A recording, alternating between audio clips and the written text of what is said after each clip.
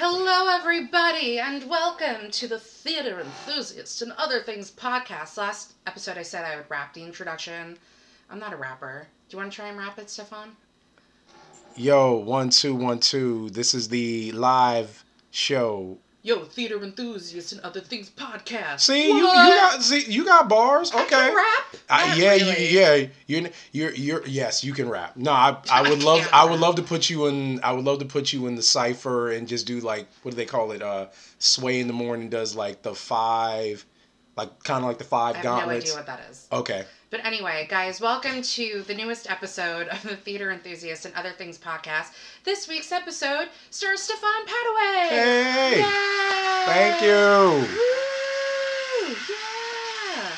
All right. Everyone's excited you're here, Stefan. Thank you for having me, everybody. Yeah. All right. I'm going to turn off the app now. Guys, as always, I am drinking out of the Hot Priest mug. Our Hot Priest prayer candle is lit.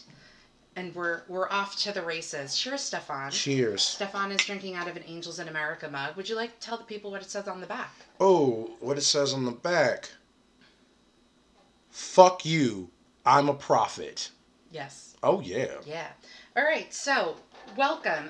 So before we get into interviewing Stefan, I forewarned Stefan about what's happening with this podcast because it's the season, guys. Award season, which is my favorite season, is upon us. And the Golden Globe nominations just came out. And I am happy to say that our favorite Hot Priest was finally nominated. Yes. Finally. And he also got a SAG nomination as well. He has 2, I think. Really? Yeah, because I don't know if you know about the SAG Awards. I'm sure you do. The do. Screen Actors Guild. Yeah. They nominate ensembles of cast. So Fleabag got a nomination for that as well, which is great. And I've heard nothing but good things about Fleabag too. I think I actually might be watching that probably on Christmas Day. Yeah. I personally think the second season is better, not because Andrew Scott is in it, but he is. Mm-hmm. But I do think it's better. Now, the big thing I want to talk about with the Golden Globes is, other than like who would be nominated and all that, is the controversy behind the directing category for film. Yep. How there were no female nominees. Mm-hmm. Now, the same thing happened a few years ago. And Natalie Portman said, and here are all the male nominees. And I think what happened later on with the Academy is they nominated Greta Gerwig. So what is your feelings behind that? I think that this industry is still a boys' club. Mm-hmm. And I think that when we hold each other accountable and we call the industry out on kind of the favoritisms, they like to kind of backtrack and they kind of say, oh, no, we'll nominate them for this. But it's like, no, you don't need to slide and backtrack. You just need to hold yourself accountable. You didn't nominate Greta at the time because you just didn't think her piece was worthy. Well, I mean, maybe. It was for Lady Bird. Yeah. And Lady Bird was great. Yeah. I freaking love Lady Bird. But she did end up getting 2 nominations for the Oscars. I think she got screenplay. Best screenplay. And director. Directing. Yeah. But it was more like she got a lot more love and attention, I think, more in the independent films and the Spirit Awards and stuff like that. But I think, again, I just think that this industry can be very cutthroat in how they treat women and how they don't really see women as equal. And I just constantly keep asking, like, who votes on these things? Like, who's the determining factor to say these directors are here? The president of the Hollywood Foreign Press has said that they don't vote based on gender. They based on like the quality of work, like of the film. And I have to say, honestly, like there's nothing I'm really excited about this year. Not really. I will say I'm very excited about Jennifer Lopez and Hustlers. We will talk about Marriage Story. Okay. Stefan and I did talk about it. Yes. I personally think Laura Dern should win an award just for her hair alone, because she had amazing hair in Marriage Story. And I'm not saying that Laura Dern wasn't incredible and deserving of anything in that, but I'm like Team J-Lo for this. It's probably going to go to Laura Dern, but I'm Team Jennifer Lopez for the award. You know, when I watched the film Hustlers, I was impressed when I watched J-Lo. It wasn't the pole dancing scene, it was the physical transformation itself, like the opening scene of when you see her and how captivated you are, and then another scene where she and Constance Wu meet for the first time, and how just there was something kind of pimp-esque about her. Yeah. I don't like to say it like that because I don't like to think she's a pimp. I like to think. Well, no, character. It's not her. It's the character. It's the character, and the character is a hustler. Yeah.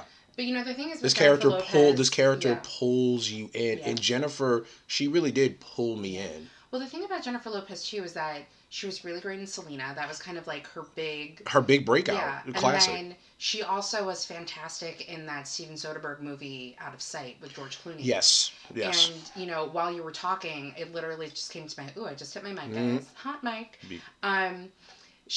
You see her more romantic comedy stuff. So of course. She's a very good dramatic actress too. Yes. I mean, she did this independent movie thriller where she sleeps with a student she didn't realize was a student. Oh yeah. I remember that one. I mean, that wasn't the best movie, and she was okay with that. But she has a good quality film Out of Sight or Selena or Hustlers. She's not that bad of an actor. She's actually very good. Yeah, I completely agree with that statement. Yeah. But then, like you said, when you go. What Laura Dern brought to, Marriage Story is, she brought warmth. Mm-hmm. She does what Laura Dern does best. Yeah. She brings this certain level of... That's why she's going to be a great Marmee in Little Women. Stefan is very excited. He didn't vocalize it, but he put his hands up in the air like he just don't care. Yeah. Y'all. No, I just think that Laura Dern is... I've yet to ever see her deliver something that wasn't good. Yeah. You can put Laura Dern in any film, and she always delivers love, heart, compassion, fire, fights. She is literally every woman. Yeah. You know what I'm saying? And, I mean, she's been nominated. How many times has she been nominated for an Oscar now? I'm not really sure. She's been nominated for, almost every type of award, though. I do want to say one thing, though. I want to know... what was behind her taking off her jacket in the courtroom scene? I think when I watch Actors on Actors, and this year there's a couple. I'm behind on my Actors. You got to. Well, when her and Sterling K. Brown sat and talked, I knew I had to watch that one because those are my two favorite actors, and I think she had spoken about how with her character in Marriage Story taking off. Her character is all about making people kind of feel comfortable. She has to catch them. She has to get them to open themselves up. And the only way to get them to open themselves up is if she makes herself more open. So when she, in Marriage Story, in the office, she took off her shoes. In the courtroom, she took off her jacket. It disarms people. It's a tactic. She's tactful in that way. But again, still somebody who is empathetic. Towards everyone. Yeah. Well, now that we're talking about Marriage Story, and we're not going to harbor too much on the Globes because, like I said, I'm not. I mean, I'm not. To be honest, I'm not happy with all of the nominations. There were a lot of films in the independent market that deserved so much more love and respect. The thing is with the Golden Globes too, people forget that. They think it's the first awards, but that's not. At the end of the day, sometimes it has absolutely nothing to do with the Oscars. I mean, it's kind of like the first award. So it doesn't, but it doesn't. It doesn't though. It doesn't. It doesn't. So Aaron Taylor Johnson was nominated and won for Nocturnal Animals. Yes, a great performance, by the way. Yeah. He wasn't nominated for anything else. Michael Shannon was. He won the Golden Globe. He ended up not even winning or being nominated for the Oscar. Yeah. But the thing that's interesting too is usually with the acting categories, whether it be leading actor or actress in a musical or comedy or drama, those are usually the actors who are up against each other for the Oscars. But I noticed this year with the leading actress category in comedy, there really none of those actresses will most likely be nominated for an Oscar. Yeah. I think that it's pretty evident who it's going to be between for each award. I think lead actress is going to be either between Judy Garland, Renee Zellweger, or Charlize Theron. I'm probably going to go with Renee Zellweger on this one. And I only say that because Judy Garland is an icon. Yeah. And there's so much history and story behind her and her legacy. Also, that's actually was one of my favorite actors on actors conversations. It was between Tom Hanks and Renee Zellweger. How those two could literally just talk about everything and anything, but they spoke a lot about the history of Judy Garland and everything. And Renee just just looking at the trailer for it, I was like, oh my God, I don't even recognize Renee Zellweger. She looks crazy. But, in a good way, but Charlize Theron, I mean... I'm seeing that movie on Saturday. I'm going to definitely go check it out next week as well. And then at some point during this podcast, we're going to do something called Review It, where we're going to review something. I saw The Nutcracker and Tootsie yesterday, so I will be reviewing those. Please do. It'll happen. Okay. So probably going to be Renee Zellweger. Yeah. Leading actor is either going to be between Adam Driver or Joaquin Phoenix. The only reason I feel like they need to give it to Joaquin Phoenix, and this is only me saying this, is because I've seen a lot of performances, but I've never seen when a performance or film hinges literally on your leading man. Yeah. And he's somebody like Joaquin Phoenix who's incredibly captivating, who's charming, who's sweet, who's dark, who has so many layers that he's peeling back. Mm-hmm. The only reason why I feel like if they wouldn't give it to him, it's because he doesn't play by the rules. Yeah. But I also respect that about him. It's like, look, man, I'm about making the work. I'm about making my money. And let's just move on to the next thing. Why are we making small talk, Well, I will say that when Amy Poehler and Tina Fey hosted the Golden Globes one year, they were saying, Joaquin Phoenix, he said that, awards aren't this and he's in that and he's probably not here. Oh, hey, Joaquin. And he was actually at the Golden Globes. I haven't seen The Joker because I'm kind of uncomfortable with it because of everything that's happening. Yes. And I just also didn't want to spend $16 to see it. Well, that's another thing that's just hard about going to the movies these days, period. It's movies have gotten super expensive. Yes, there are deals that are going on, but I mean, $16, $21, $20, $23 to go see a movie. And the fact that theater goers aren't exactly the most respectful ones in the movie theater these days. Like, they're not always trying to experience the movie. Some people are taking pictures in the movie. Some people... I haven't experienced that. I have more of a problem when people are seeing a Broadway show and they're on their phone. Oh, God. But that's another topic. I was about to say... Let's not try and get off track. Okay. Because we can talk... We can do this, you know me. I mean, I'm trying to keep podcasts short, guys, but Stefan is here, which means we're probably going to be here for 2 hours because he and I have a lot to talk about. So much. Like, this is the first time she and I have literally sat down in a room and talked since 2013, so it's been like... But we follow each other on the social media, so we know what's happening with everyone's lives. That's true. That's true. It's how everybody knows what's going on in everybody's lives. Getting back to leading actor, I think that Adam Driver, the character of the Joker is a little bit more showy than what Adam Driver's character was in Marriage Story. I will say that the scene, if you haven't seen Marriage Story, spoiler, there's a scene between Scarlett Johansson and Adam Driver where they're just fighting and screaming and crying. Yeah. And I actually cried. Yeah. And his performance is just so subtle. So I think for me, like, his award moment quotes is that scene and the scene where he's singing Being Alive. And shouts out to Noah Baumbach on his writing. Like, that particular scene... After going through all that, and then his character, Adam Driver's character, is going back to New York, and he's getting with his friends again, now divorced, and he's in the piano lounge, and I was like, oh my God, they're playing Being Alive. Like, wow.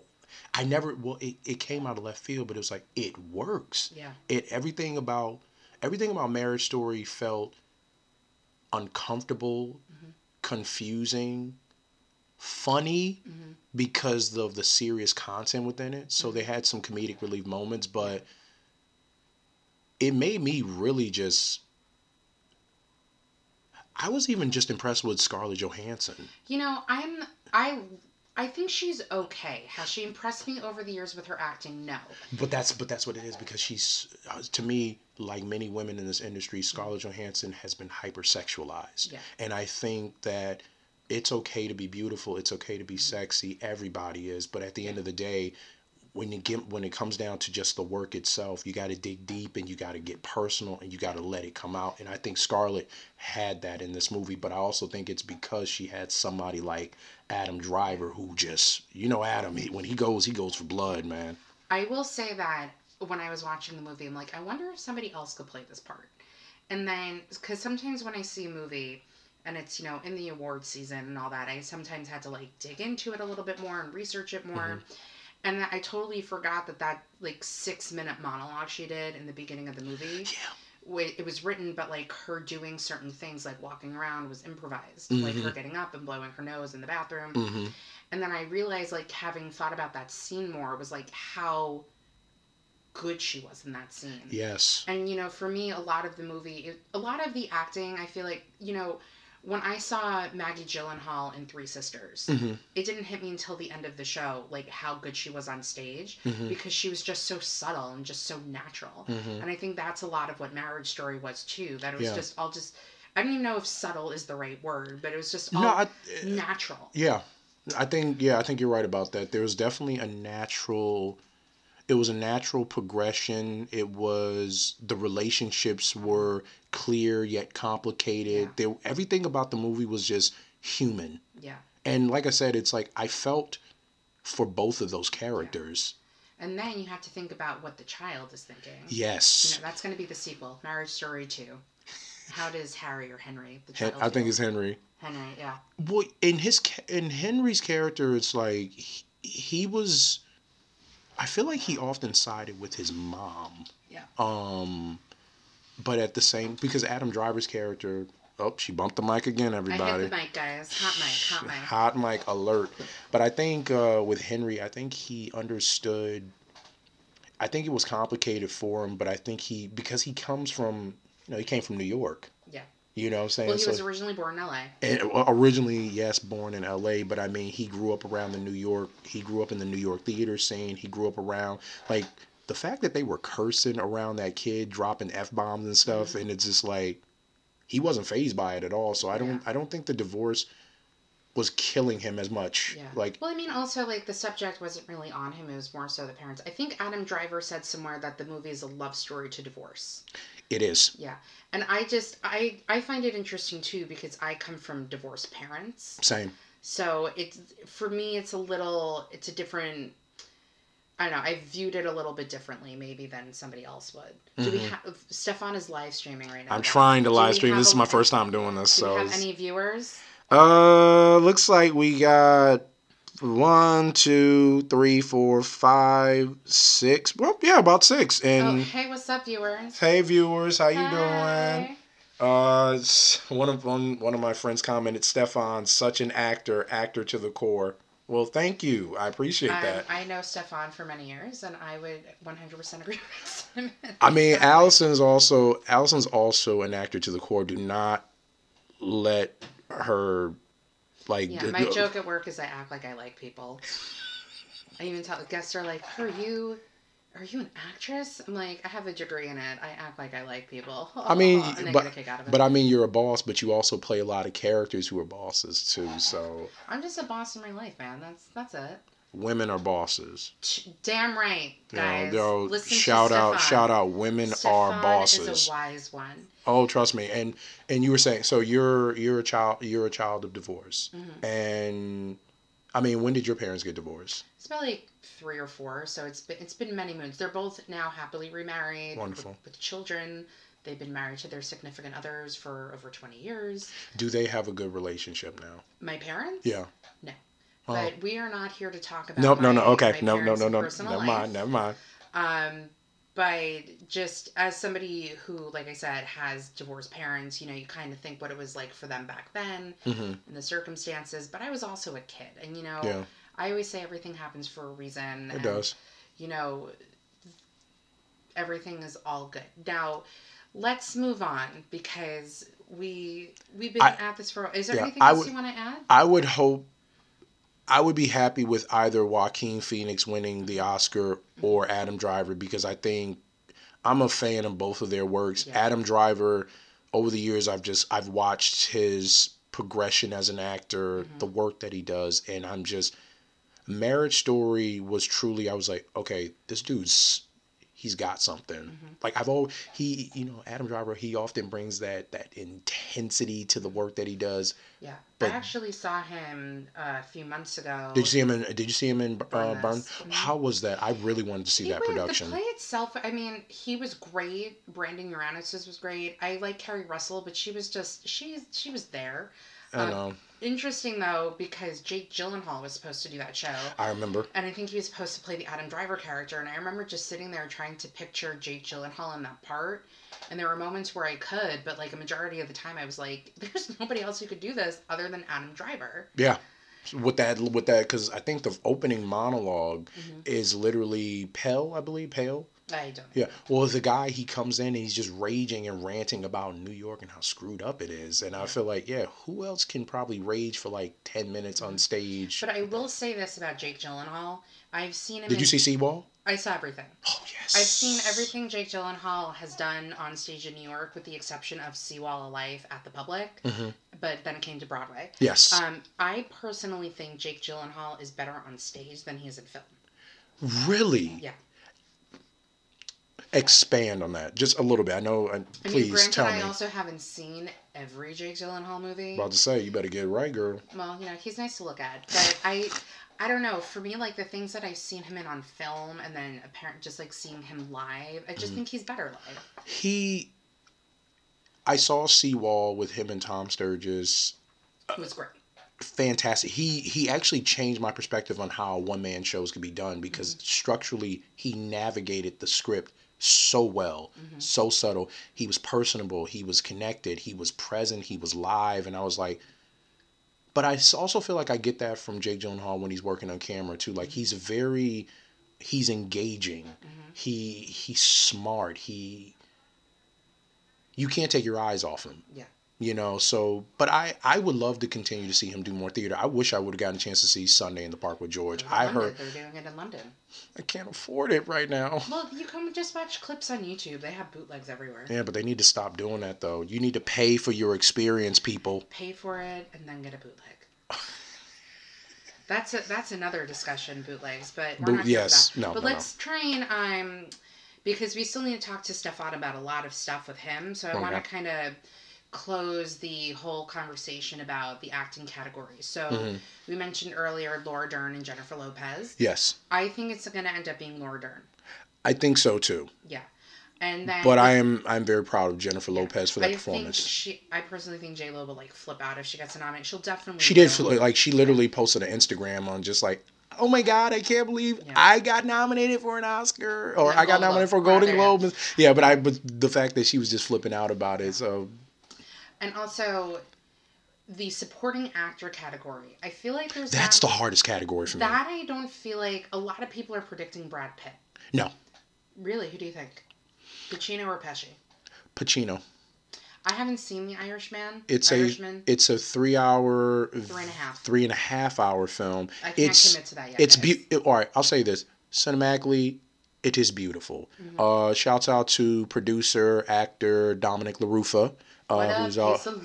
He's also in the project. There was something about watching Al in it. It just showed you like Al Pacino still got it. He brought Jimmy Hoffa to life in a way that Jack Nicholson even didn't bring Jimmy Hoffa to life. Yeah. And Pesci, like I said, Joe Pesci it was a different Joe Pesci. He's older, he's subtler, he's a boss. Yeah. So, but I think Al Pacino might take that one, though. I don't know. I mean, we'll see. A lot of people are predicting Brad Pitt, but, I mean, Brad was good in that film. However, I find that I'm still thinking about, DiCaprio.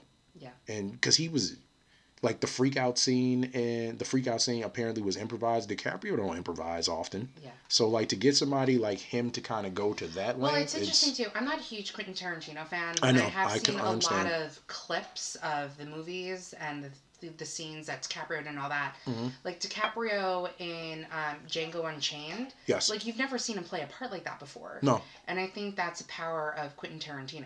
Yeah. And I think Quentin Tarantino is a little weird. Yeah. But, he gets great performances. Like, oh, crap, what's his name? Samuel Jackson? No. The German actor, Christoph Waltz. Oh. His 2 Oscars are from Quentin Tarantino films. Yep. You know what I mean? Yep. So he can get the actors to do stuff. Yeah. And how do you make somebody who hunts down and kills Jews likable? Yeah. Only Christoph Waltz can do that. Yeah. I don't know how. That's a really bad impression of him. That just brings me back to like an SNL sketch that they did where they were doing like 50 Shades of Grey auditions, and Taram Killam was Christoph Waltz. Okay. Yeah, you have to YouTube it. It's I have to YouTube this now. SNL does these great like, you know, when they have different impersonations of people where it's like, here is like auditions from like Back to the Future. Oh, or yeah. Shades of Grey. Or Star Wars, I remember Star that Wars, one. yeah. And then they had a Bobby Moynihan as Danny DeVito audition for BBX or whatever the droid is. So that was great. But, you know, I will say, I think best film, it's either going to be Marriage Story or probably The Irishman. Like I said, there's nothing like... There's nothing really that's wowing this year with the Oscars. I mean, the year that Call Me By Your Name was out, guys, everybody knows that I was, like, for that movie. But really? Do you not see my computer?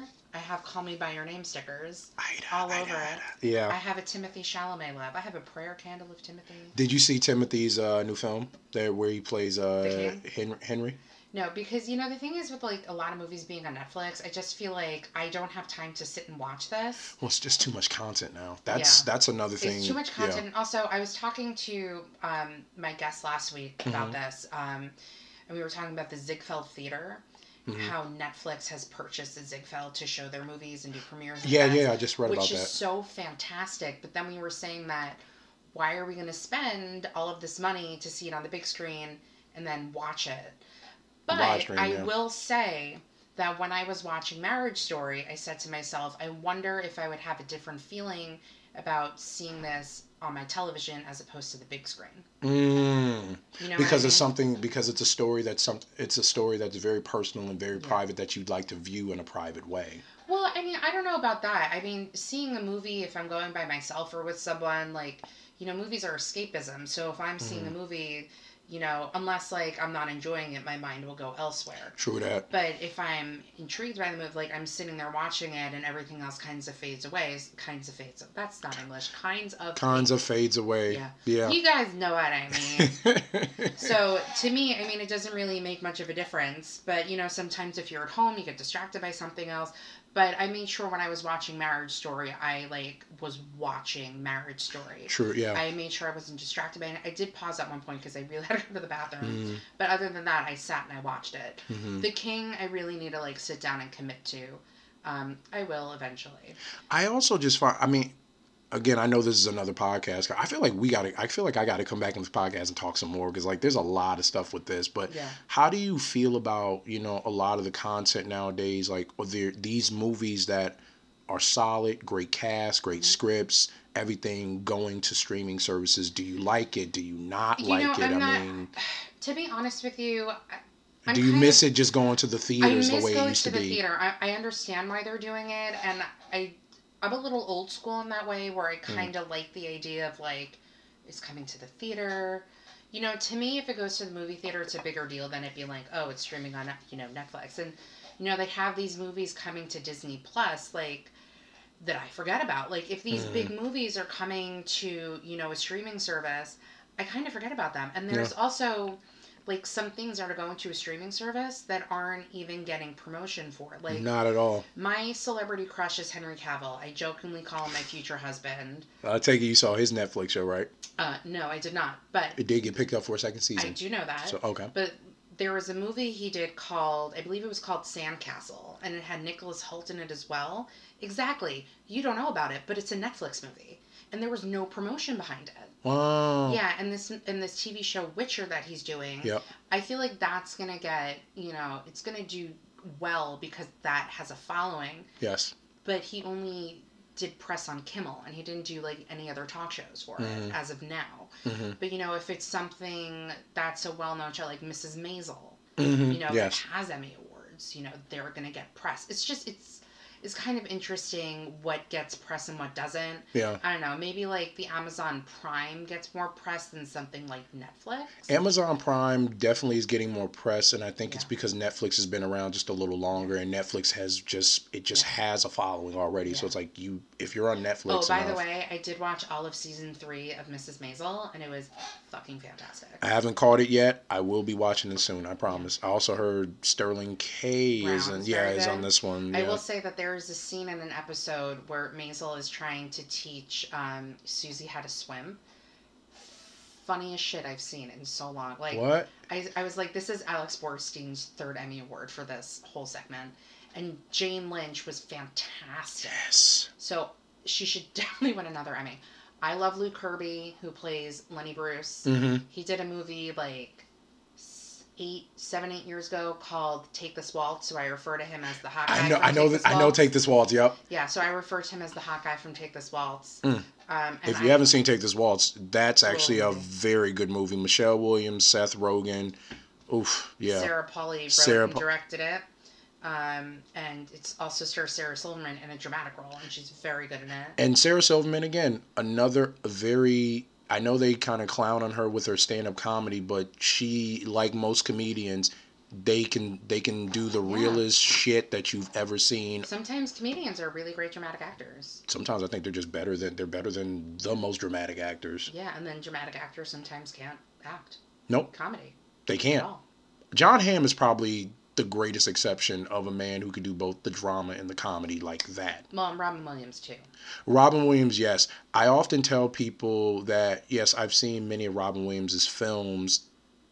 I always will give him props for Good Will Hunting over The Fisher's King and Good Morning Vietnam, because there was something about Robin's energy that was so subtle and still, and I think that's why he got that award, because every movie Robin Williams... It's funny because that movie was actually on the other day and I watched it. Which one? Good Will Hunting? Mm-hmm, and I was like, wow, Matt Damon's like really great at this Matt movie. Damon was really... Just, it's not your fault. Don't fuck with me, Sean. Don't fuck with me. Yeah, this is classics. And, great movie. And Ben Affleck, I know he gets a bad rep in this industry, choices, but like, Ben's smart.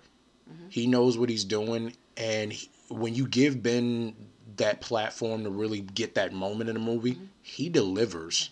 Well, also the thing is with Ben Affleck too is that he now writes and directs, and this is another thing with the awards, how sometimes I don't know what the fuck they're doing.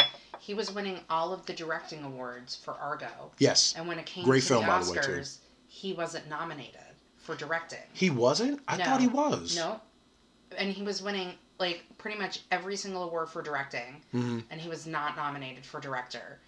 And it's funny too because I was watching something, and I think they might have been interviewing Clooney or someone in conjunction to Argo, and they were saying, how do you think Ben Affleck feels about not getting nominated? And he goes, well, I wasn't nominated for actor either, so there you go. But he did end up winning for producing Argo because it did win. It did. It did. And I mean, even somebody like George, even somebody like George Clooney, who's produced and directed quite a few films in his career, he's never been nominated for Best Director. And well, I don't think his films have gotten to the point of him being nominated for that. I mean, they might have, but it was kind of... Good Night and Good Luck, I feel like, did deserve a nomination for... I think David Strathairn. Yes, thank you. He was...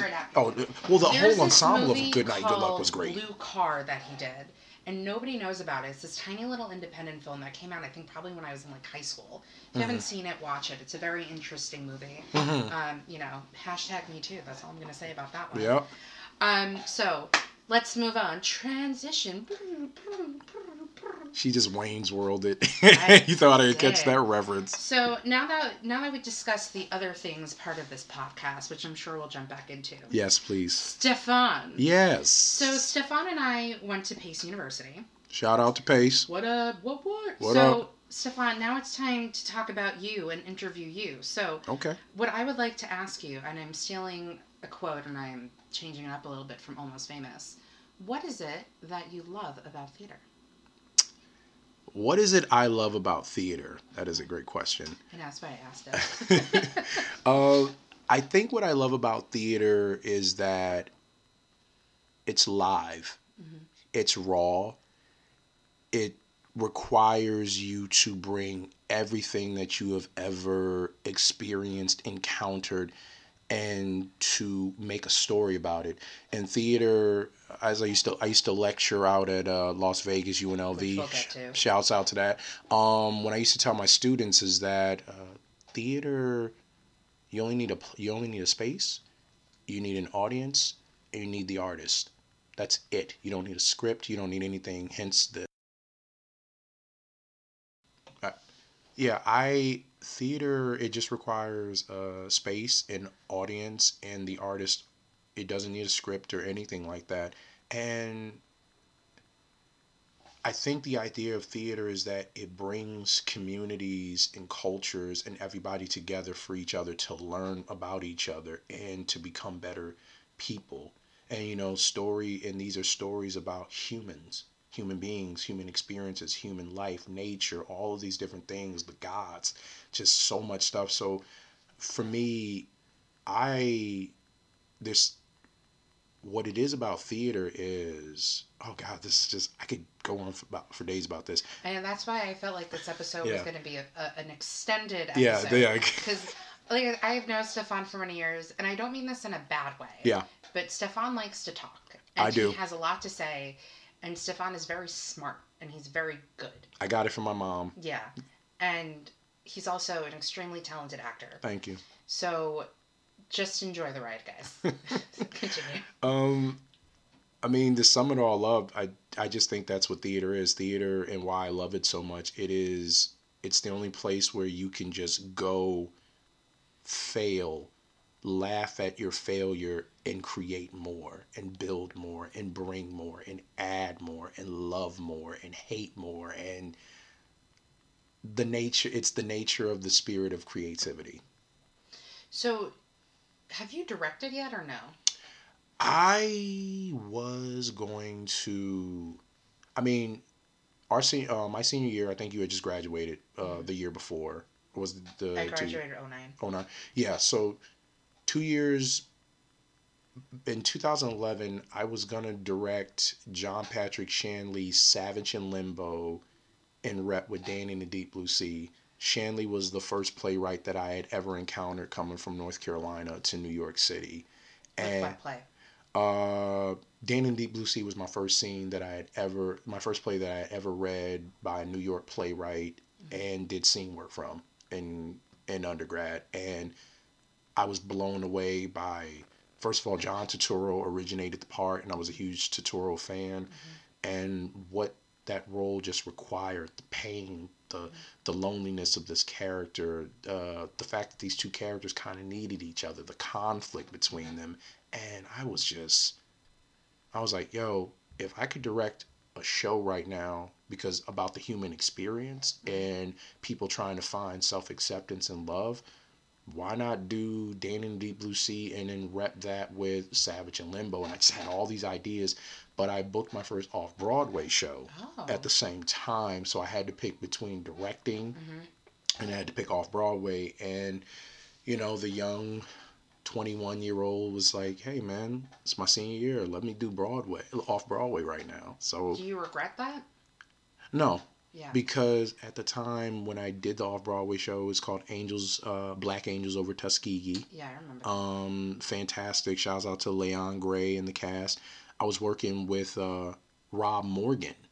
And if anybody is familiar with Rob Morgan, he is a talented actor who is right now in the new film, Just Mercy? With Michael B. Jordan and Jamie Foxx. Yeah. He's got another film with Issa Rae. He's been in the Marvel movies. He was in Stranger Things. He's dipping and doing it. He's dipping and doing. So I got to work with that brother before he really just shot up to the fame and success. And working with black men, and just learning about my culture and just working off Broadway. So that's also something we're going to get into a little bit later. Yeah. But let's continue on with your journey from Pace, because like I say in every podcast, the main reason for this podcast is, whoever's listening, it's okay. Stefan is trying to live stream with the bottle of shower gel holding up his phone, because my mom wanted shower gel for the holidays, so I bought her a bunch of them after buying her a very expensive gift. I'm a good child. I'm a good daughter, guys. Well, now I've stopped live streaming, so let's just get it. Let's just get back into it. Let's just get into it. Yeah. So the main point of this podcast, like I say, is for people listening who want to get into theater, who want to learn about the different aspects of theater, who want to do it for a living. They kind of get different people's perspectives. So Stefan and I went to PACE together. And I want to know what your audition process was like for PACE and what made you decide on PACE. Okay, great. Let's jump in. So, also, just for the record, PACE is a lot different now from when it was when we were in college. Yeah, and we're gonna definitely, and that's probably gonna be like my final like button of it all. Yeah.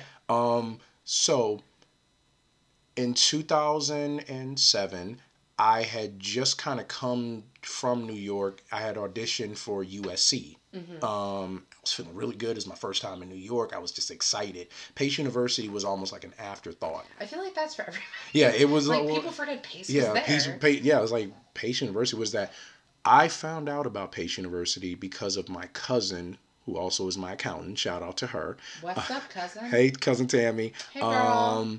So my cousin had told me that she watched an episode of Inside the Actors Studio, and she was like, Stefan, you should go to this school. It's Pace University. They do this thing called Inside the Actors Studio. You really like it. I was like, okay, that sounds kind of cool. Guys, by the way, I was on an episode of Inside the Actors Studio. Yes, she was. You can YouTube my clip. If you YouTube Matt Damon on Stuck on You, you're welcome. Oh, she was a Matt Damon lover for real. That's not my favorite Matt Damon movie, though. Well, the thing is that I wanted to ask him a question. And, everybody was asking all the questions I had in my head. Yeah. And I remember either reading or watching an interview about the movie Stuck on You, and they said that they made this rule about when they were attached in the costume never to go number 2. So I wanted, and also the Fairley Brothers, there was a lot of controversy behind Shallow Hal. Yeah. So I kind of wanted. But wait, what was the controversy behind Shallow Hal exactly? Do you know the premise of Shallow Hal? I love that movie. Well, I mean, that's one of my favorite Jack Black performances. The Shallow Hal controversy was a lot of plus-size women weren't happy with the subject matter of it. Yes. So that's the controversy, pretty much. But that movie was years ago, so... Yeah, I get that. I mean, it's interesting, though, I literally just thought about this. I don't know how that movie would come out today, though, in today's climate with... Shallow Hal? Yeah. With women loving their bodies more and all that. Body positive. Well, I think that's what, as I look at Shallow Hal now, that's what the film missed. It missed body positivity, but again, it was also more about inner beauty. It was inner beauty, but it was also told from the perspective of this guy, Shallow Hal. So, if you did the movie again, what if you could do it from the perspective of, Gwyneth Paltrow's character and whatnot? So, I would love to see a reboot of Shallow Hal right now because I think it's relevant. Let's do it, Stefan. Yeah, would you be down? Stefan Petaway and Allison, the actor. Don't throw yourself off the bus. I have directed, guys. It's fine. And we can even do an independent style too. We can get it on a budget. Perfect. Yeah, I'd be starring role in something. But let's get back to you because I feel like I tend to get sidetracked. No. So I do. So do I. All right. So anyway, all right. Audition for USC. Cousin told me about Pace University. Just putting it out there. Pace Actors Studio moved from New School to Pace University my freshman year of college. So that's how Pace got Actors Studio. Stefan and I went to the undergraduate program at Pace. Yes. But then Stefan will get into it later. Oh yeah. But we were able to go to Inside the Actors Studio. We also used to work at the Michael Schimmel Theater Center for the Arts. So we had access to setting up the tapings a lot. We had access to meeting James Lipton, his wife. I never met James Lipton. You never met James? No. Well, I was front of house. Like, I met his wife, Kedekai, many times. And she was always very, very lovely. The sweetest woman. Yeah. The sweetest. James was kind of hot. He could be kind of a hot and cold type of guy, but that's just the way it is. That's show business. Anyway, all right. So, I was gonna apply to Pace University, and I was like, wait, I think I should go there to audition, but I don't have any more money. I can't get back up to New York. Also, I was about to go to Africa by that point as well with my theater troupe in high school. So I decided to make a self-tape. I decided to get the photography professor to just take a picture of me, and I went into the theater space. I shot it with a friend, and I sent it off to Pat Woodward. Rest in peace, Pat Woodward. I miss you every day. I didn't hear back for weeks.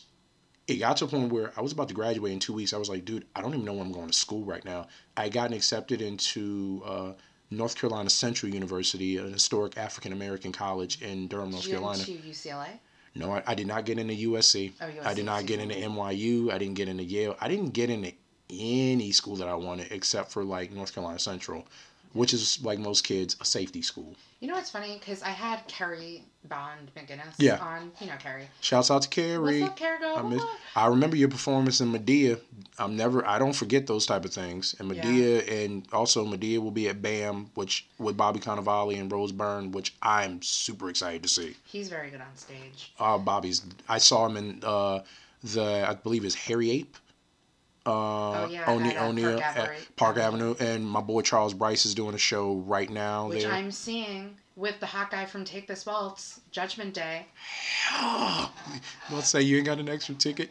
It was Stefan. I love how Stefan is always like, how do I get tickets for stuff? Stefan, you buy a ticket. That's how you get a ticket to stuff. I know. I got the cheap $59 ticket. Yes. Join TDF. You can get cheap tickets on that. That's how I saw my 2 shows yesterday.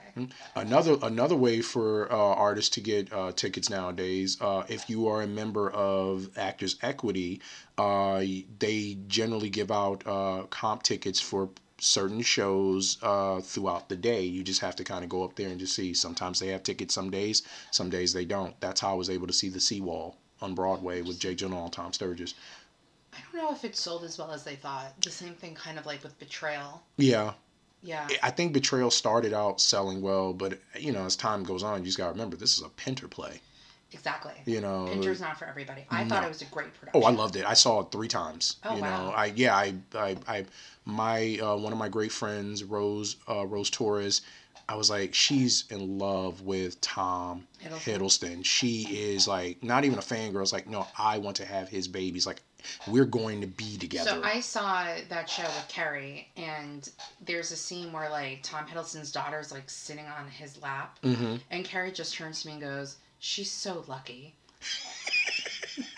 Anyway, so you eventually got into Pace. So I got into Pace probably 2 weeks before I was graduating. I got a letter in the mail, and usually when they send you an acceptance letter for college, it's a big envelope. Mine was a small envelope. Interesting. And I knew, and I was like, oh my God, I got rejected. I guess I was just gonna look. So I go in, and it's like, dear Mr. Stefan Pell, we'd like to cordially invite you to the. I was just celebrating, like, yeah. Did you get a BFA or did you get a BA? What was your degree? I started with a BA. And I think how they were breaking down the BA versus the BFA, and I said to myself, I was like, hey, I really want to focus on acting completely. So I was like, I'll get the BFA. So Pat Woodward, I was able to go in, write some forms to change the concentration. You didn't have to re-audition for the BFA program? No, ma'am. That's interesting. No, ma'am. No. When I auditioned for, I already told this story on the first podcast, but when I auditioned for Pace, I auditioned for musical theater and I didn't get in. Really? Mm-hmm. And then I auditioned for Amy Rogers, and she said, you want to do all of these things, like direct and whatever, why don't you just do BA? And then my junior year, after doing a show called The Food Chain, I was talking with Grant. Kretschik. Thank you. I was having a brain fart his last name. And he was, like, helping me figure out classes. And then he's like, wait, you're a BA. He goes, why don't you get a BFA? Because you're taking all the BFA classes. And we'll just use your audition for The Food Chain, like your performance in The Food Chain, as like your audition. So I didn't have to re-audition. But That's Amy perfect. Rogers did say that if I do want to re-audition for musical theater, I can. So I that's why I thought you would have to have audition for the program again. I think at that time when I wanted to change, it was literally just in the beginning. Like I hadn't really done a show. I was just doing mostly crew stuff. But I think they just, they trusted me. I think they saw my audition tape and they're just like, yeah, I could see you more as a BFA. And they, it's in my nature. Yeah. So. How was your experience at Pace? Because everybody who knows me knows I had a very rough senior year. Yeah. And I just want to know and this is, again, nothing, we're not putting down anybody at Pace. This is just your own personal experience at Pace. How is Pace for you? So my experience at Pace University as a black man, I'm going to say as a black man too. Yeah. You say whatever you want to.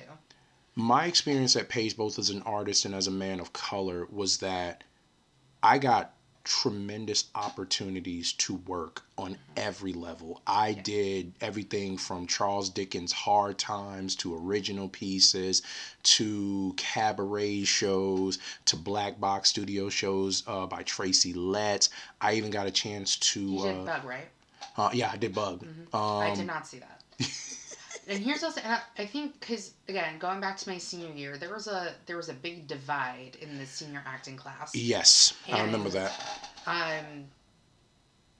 A lot of people thought I didn't see Bug because of who directed it, and that wasn't the case. It was just I knew what the content of the show was, and I knew I just want to be like that's not something I would see. Yeah. And also, it kind of interfered with the show that I was directing at the time. What show were you directing? How I Learned to Drive. You were directing How I Learned to Drive, yeah. So it had absolutely nothing to do with who directed, who was in the show, because I'm not an asshole like some people in the program were.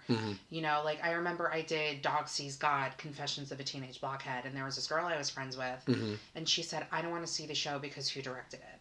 And I said, that should not be the reason you shouldn't see the show. I said, you are my friend. Yeah. I am in the show. Yeah. I am the reason you should see the show. Exactly. And she did. And she later on was like, you were right. And it's a fucking great show. Dog Sees God is a great show. They I don't know if they're doing a lot of scene work from it now, but they used to always do scene work from that for showcases and everything. Yeah. So did you see that one? I just want to see what Stefan has seen, man. I mean, when I was at Pace, I tried to see everything. And, you know, you're in college. You know, it's not even that it's hard. It's like, you know, you have to see it all because, of course, the following day in classes and acting classes, you're going to have to talk about it. Yeah. You know, so I saw everything. I tried to support everyone. I think what I got from Pace University, I got a culture and a plethora of work and artists that I look up to, I respect, I admire. I, to this day, still would like to collaborate with many of them. How Stefan and I are doing a reboot of Shallow Hal. Yeah. Shallow Hal from these guys. Yeah, he's got to be like Shallow Hal. Shallow Bob. We'll think Shallow Bob. Yeah, we got to work on that. Yeah, but I'd be down. I feel like it'd be like Shallow, like Chad. No, Shallow Chad. Nah. We'll think of it. Shallow Jonathan. Getting back to it. I think that my experience being at Pace taught me about culture and community, without a doubt. A community divided, however, but still a community. When I left Pace University, though, I was hitting a wall. I was hungry to work like most actors coming out of school, but the trouble is I had no direction. I didn't know what I was looking for. I knew I wanted to do good work, but I didn't know what good work was sometimes. And it also, I think, came from my senior year because we worked with the, am I allowed? I don't want to name drop. We worked with whatever you want. I just don't want to name drop too. You know, I'm just going to watch my mouth with this. We worked with a former executive casting director of ABC. They brought him into the program to direct our showcase. He was, within the first day, he was flustered. And he was flustered because he just kept saying, what are y'all teaching these kids? Like, they don't know how to pick scenes. They don't know what type is. They don't know what this is. What have y'all been doing for the last 4 years in school? And when he said that, it discouraged a lot of us. Like, it got to the point, Allison, it was so bad that the day of our showcase, he literally said, I'm not putting my name on this. He literally, so we had our programs, we had our, Pace University 2011 graduate showcase, no director's name on the bottom. And that made me super sad. But it also, as time went on, I was like, he was right. In any program that for any actor who's kind of go out here and do this, not only should you be learning about the work, the playwrights, the history, you need to figure out what it is that you want. Who you are. Why did you fall in love with acting? Why did you fall in love with storytelling, theater? What is it? What is your community? What is sexuality? What all of these different things, like you have to figure out how to take all that, and you have to take your social and political goals and aspects, and you have to put that and channel it into the art. Is that why you decided to go get an MFA? Part of it. Part of the reason I went to get an MFA is because I felt like I wanted to become a master of my craft. I wanted to be good. Let's talk about your MFA experience. So you did a year at Actors Studio, correct? Yes, I did a year at the Actors Studio. So let's talk about your audition for that, for those out there who want to audition for an MFA program. Yes, ma'am. So tell us about that. What made you decide on auditioning for Actors Studio? At the time when I was auditioning for the Actors Studio, I was getting into some issues with my mother. I had applied for. I wasn't hearing back anything from agents, managers, doing that submitting thing like we all do. And I got to a point when I was getting scared. I was afraid to go out into the real world and try to go professional. So I said, maybe I should get some training and whatnot. So I think the first time I did grad school, it was out of fear. And I applied to the Actors Studio. I got with this actress. Her name was Cristina Carrion. She was a senior. Very beautiful, very strong actor. We did a scene from Closer, which I actually see is on your wall. Yeah. We did the argument scene between, I believe it was Larry and his wife. Yeah. They actually did Closer my senior year of college at Pace. Yeah, but they did it kind of... And the person who directed it gender bended the roles. Yeah. I think I got a call back for it. I wasn't very good in the call. I came off really bitchy. But it was fine. Our character... Well, no, I can't even say her character's bitchy, but I... No, that's how I came off in the audition. And it wasn't like how the character was. It's just like what came out of me. Which is fine. You were also in your senior year at that point, too, and you were personally going through some stuff, too. Well, no, it was because of... All I wanted to do my senior year was direct a fucking show. Yeah. That's all I wanted to do. And there was so much drama behind me just wanting to direct a fucking show. And there's a lot of politics often when it comes to trying to direct anything. And there was a huge divide in the... I can't even talk about my senior year without getting like angry and aggravated, because 10 years later it still fucking pisses me off. Because I was supposed to do The Shape of Things in rep. And because I didn't harass the head of the department over the summer, I lost the opportunity to direct the show after I was approved to direct it. That's just a trip. And then they decided to do a black box theater, so I had to put in another proposal to direct a show after I've already gotten approval to direct, but then it was taken away from me. And a lot of people thought I was angry over that because I didn't get the black box theater like opening to direct. Other people did, and a lot of people didn't know the whole backstory behind it, so they also thought I was acting like a crazy bitch because they're like, oh, but they didn't know. You were passionate first of all about wanting to create and direct something, but you were also dealing with the BS and the politics of what it meant to direct something. Well, no, it was just people didn't know the backstory behind why I was so upset that I had the opportunity to. Even my dad was like, I will get you a lawyer. And you can. I was like, it's not that big of a thing. I was about to say, that's a little extreme, though. Yeah. But no, it really pissed me off. And it upset me and a lot of my friends because I was given the opportunity to direct a Neil Abute show that I've wanted to direct for years. It was The Shape of Things. And that was at the time when Neil Abute was pretty popular by that point. Well, that was also when Reasons to Be Pretty was coming to Broadway. Yep. So I'll get into that in a moment. Everybody knew I wanted to direct since my my senior year of high school. And so I got the approval to direct it, in the spring semester for the fall.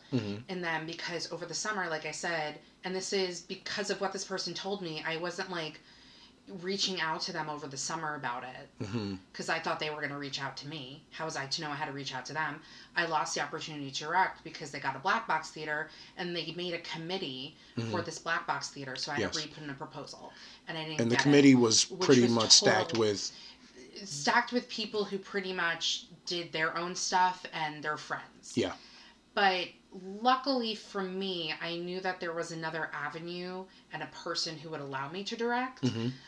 So I went that route, and I was still able to direct a show. I unfortunately couldn't get the rights to The Shape of Things. Yes. Because Reasons to Be Pretty was coming to Broadway. But I did get to direct How I Learned to Drive. Which is also coming to Broadway. Yes, which we've discussed on this podcast, and I'm flipping out. But I did have other means to direct a show, and I think that and I don't mean to sound narcissistic, but I think it was actually a really good production for like a student-directed college production. Mm-hmm.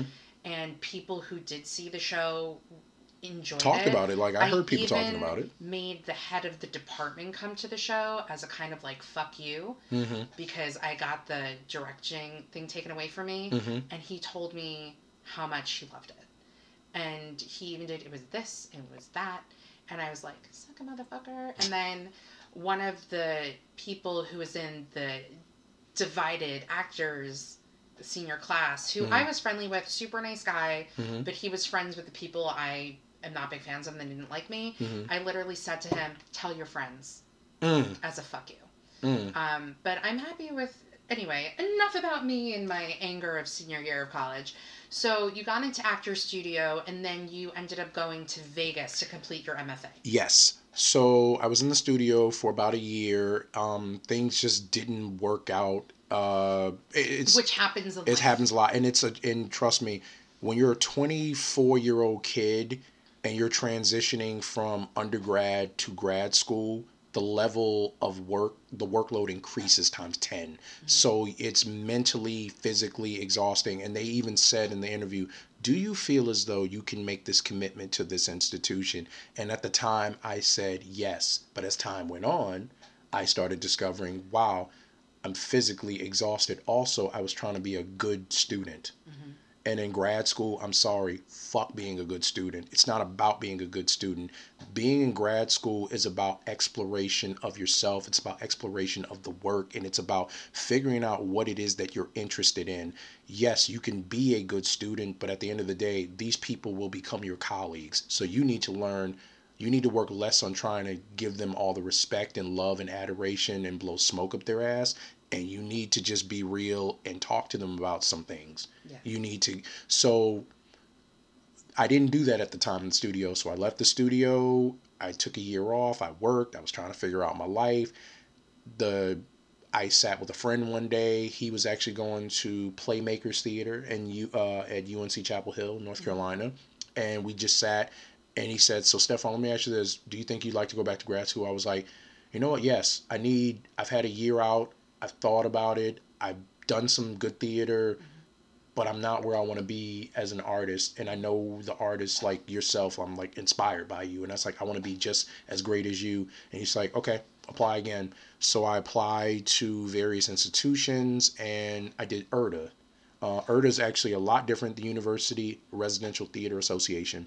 They're much different now. Back then, you used to have to go in, do 2 monologues. You'd have to get screened. And if you got past the screening process, then you would go before the schools and audition for them. And then that would be determined callbacks or something. Did you ever audition for Juilliard? No. Or apply? I know. I wanted to. And, I still have a dream that I'm going to apply for it one day. Yeah. It's Juilliard is... And, as I've gotten older, look, man, I've worked with Yale MFAs. I've worked with Yale MFAs. I've worked with Juilliard MFAs and BFAs. I've worked with NYU folks. The truth of the matter is they're just institutions that were taught by often the same professors. And yes, these names are great. They get you out there. There's a network within them. But at the end of the day, every institution has 2 artists that they will pour all their resources and time and energy into. Like, we're going to, like, him and her, or her and her, or him and him. These are our faces. These are the people that are going to probably work. So we're going to take our energy and we're going to throw them some bones. We're going to set them up with some things, some meetings. We're going to help them out. The other artists in the program, they get jealous. They get angry. Some of them get to the point where they're just like, but what about us? We're hardworking too. So we got to fend for ourselves. That happened. I'm talking in a tangent right now, but I got to get back to it. You just heard me rant about my senior year of college. So but I think that's what it is about institutions like a Juilliard, a Yale, and NYU. Anything's like, the training is great. And I've met many of the students. They're beautiful. They're beautiful people. At the end of the day, they're going to come out of the program. they're going to have opportunities, but they're still going to have to audition and work and put in the time and put in the 10,000 hours to become a master of their craft. So when I went to UNLV in Las Vegas, You were there for 3 years, right? I was there for 3 years. It was myself and 12 other people. Myself, a young man, Christian Wilson, and Jasmine Matthews, we were the only 3 people of color. Some things happened. Christian was no longer in the program, but he went on to U of I in Illinois, and he got his MFA and is doing fantastic work right now. Being at UNLV and being in Vegas, the hardest part was that I became the only black man in the program. Vegas is not exactly... There's culture in Las Vegas, but there ain't a lot of my culture. And if it is, it's on another side of town. So I felt as though I had to work twice as hard because I had just left one MFA program, and I was like, I don't want to leave another MFA program. I was just working so hard to try to be a good student, and then eventually my professors had to say to me, hey, Stefan, do you want to be here? And I was like, yes, I do. And it's like, great, because we want you here. So whatever you feel like you are doing right now to impress us, just stop. Do the work, and just be yourself. The only problem about being yourself is that I felt as though I needed permission. And I think as I've gotten older and I've been out of grad school, I graduated 2016. For any artist out here, I don't care, black, Spanish, woman, gay, queer, I don't care whatever you identify with, you be yourself. Do you think that... Like, don't ask for permission. Don't ask for permission from anybody in this industry to express yourself or to be yourself in the work that you create. Because I'm sorry, you're going to be waiting a long time for that. Do you think that's why you also like acting, because it gives you permission not to be yourself? Yes. It gives me permission. It gives me permission to actually go deeper, to do the things and to say the things and to behave in the way that society doesn't let me. And during this MFA program, do you think that you were putting on like a different facade of yourself just to impress people where you couldn't really be yourself? Sometimes. Sometimes? I Do you still definitely feel think that way? In the last year, actually... Hopefully not during this podcast. Hopefully not during... I have been trying to be a little polite, but as you can tell, after the live streaming stopped, I started dropping F-bombs and cursing more. Stefan, you can say fuck, but it doesn't matter. It's me. Yeah, I know. We've known each other forever. It's true. Shit. No. All right, but it's from Varsity Blues where they go penis, penis, penis, vagina, vagina, vagina. I will say, I do remember in college, Stefan, I don't know if you're still the same way, what? But somebody was like, excuse me, asking The Stefan C if word? he wanted coffee. No, you should never say that. Yeah. No. Somebody wanted, if he wanted coffee, he's like, that's the devil's brew. It is. Like, all right, I'm going to be real about this. A friend of mine's from California, he was in town, and I just wanted to link up with him to just like chat a little bit, and he ordered 2 lattes. I didn't tell him at the time I didn't drink coffee. You still don't drink coffee? No, I'm a tea person. I just love the smell of coffee. I don't drink coffee. I'm just naturally hyper. I'm about to say a nice French vanilla press or something like that. Like fancy. I like that. I like the smell of it, but to me, I'm a naturally energetic person. Like, I don't need coffee as a stimulant for me. Like, life is my stimulant. Yeah. You know, what were we talking about in regards to what were we talking about in regards? We just like went on a tangent. We went on a tangent. We went on a tangent of coffee. On tangents. Anyway, so let's just get back to it. So you were talking about diversity and wanting and needing to be yourself and all that. But you know, we're already over an hour, so let's try and break it down because we have a lot more to do. I know. So with your MFA program, you were also able to teach, correct? Correct. I lectured theater appreciation, and I taught various acting classes and even sometimes movement. Did you teach this in Vegas? Yes, I did. And now, I know you still teach because you sometimes Stefan puts a lot on Facebook. Too much. I need to stop. Yes. Yeah. I'm not saying that in a bad way. No. You say it in a bad way. Stefan posted something. But I feel like your students don't respect you. What it sounds like. Well, you know what it is? It's that I'm just a very nice person. What age are they? Right now I'm dealing with third graders. Oh, well. So, but I mean, still, even, the faculty has said it, like, those of you guys who were in lower second grade, first grade, kindergarten, you were not like this. You were not like this back then. Now you're in third grade. Now you want to be disrespectful to this man who's probably one of the best teachers in the school right now. Where are you teaching? I teach at the Promise 2 Academy at the Harlem Children's Home. How did you get into that? Through a friend of mine. His name is Devin Tillman. He and I met each other at the Actor Studio. We stayed in touch over the years. He's phenomenal actor. But he's always been passionate about education. So actually, when he was getting his MFA in acting, he was also getting a second master's degree in education at another institution. So he had told me that he had started working at the school doing theater and teaching theater to kids and stuff. And I said, I've been teaching theater to kids here and there for a while. I could try that for a little bit.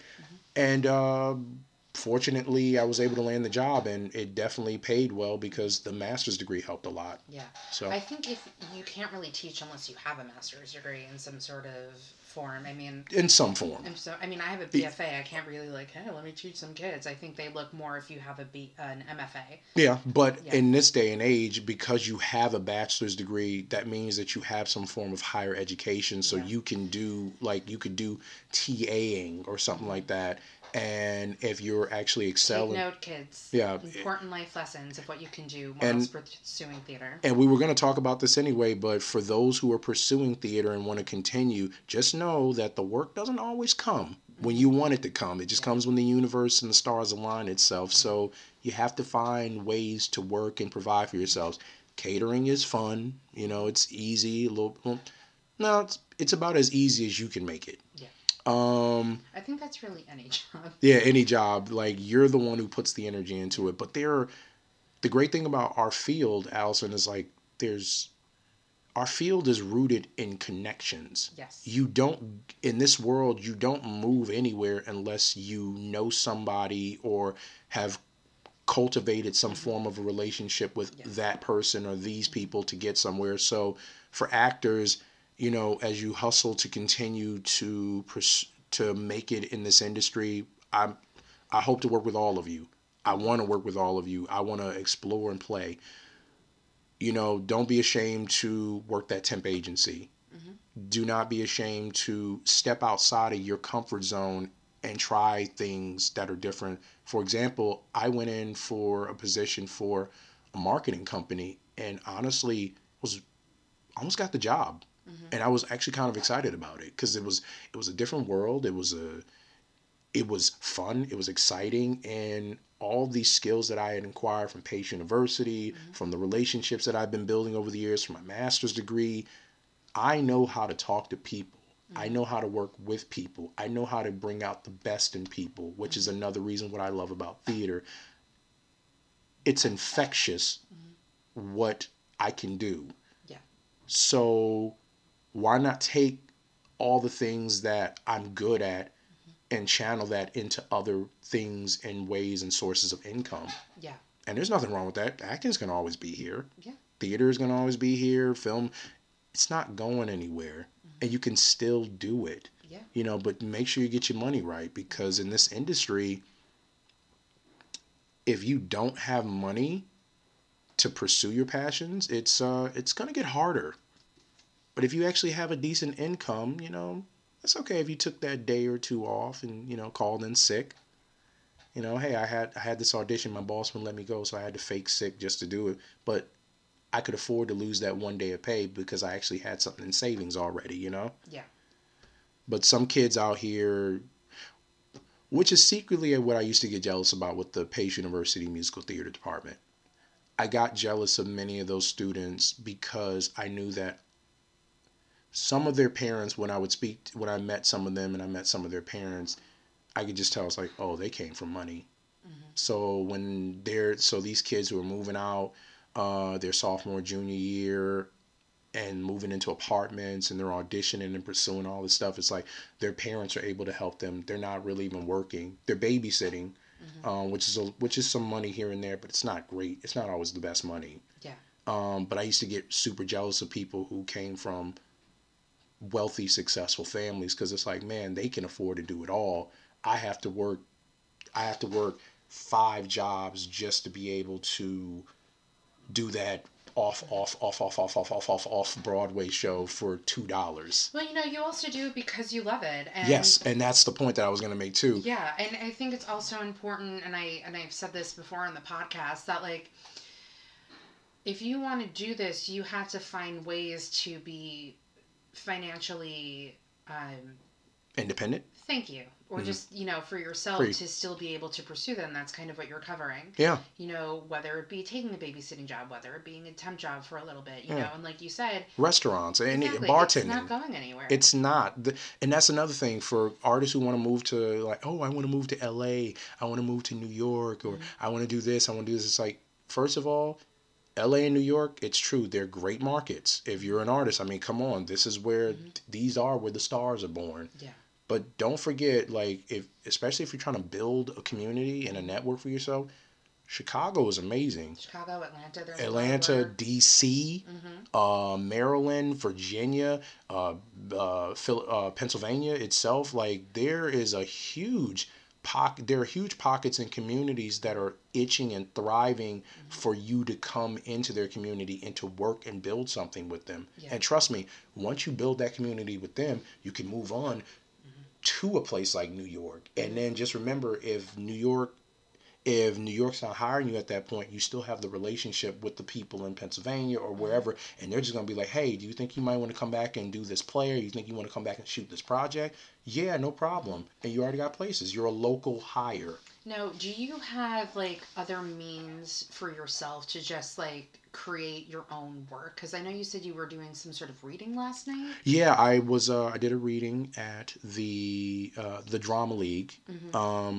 It's a program, it's an after-school program that they started for high school students who are interested in pursuing and directing and things of that nature. And the program's called New Visions, New Voices. And it was founded by a friend of mine's, Nylan Johnson, who is the associate artistic director of the Drama League. And we did an Iliad, which is an incredibly difficult piece of theater, written by Dennis O'Hara and his partner. And it's a 90-minute one-man show about the Trojan War. Wow. That sounds really interesting. It is. They should teach that in English class in high school. Exactly. There's a lot of things they should be doing differently in these schools. That's another podcast, definitely, to talk about. Stefan, we'll be on again. Oh yeah, well I'm definitely coming back on this one. Yeah. Well, the children they cut and crafted a beautiful piece, scenes from an Iliad, and we also worked on Trojan Women. Which I did in college. That was my one of 2 main stage productions. Where I got cast because I was a female. But also, you got cast because you also have big emotions. No, I was cast because I was a female. Let's be real, Stefan. Yes, all right, yes. But Paige University, they had quite a few women. Lots of women. It was Trojan Women, and the entire chorus was women. So they pretty much cast almost every woman. But they also had to have a strong female ensemble to make it work. A lot of the people weren't that strong in that ensemble. Damn, son.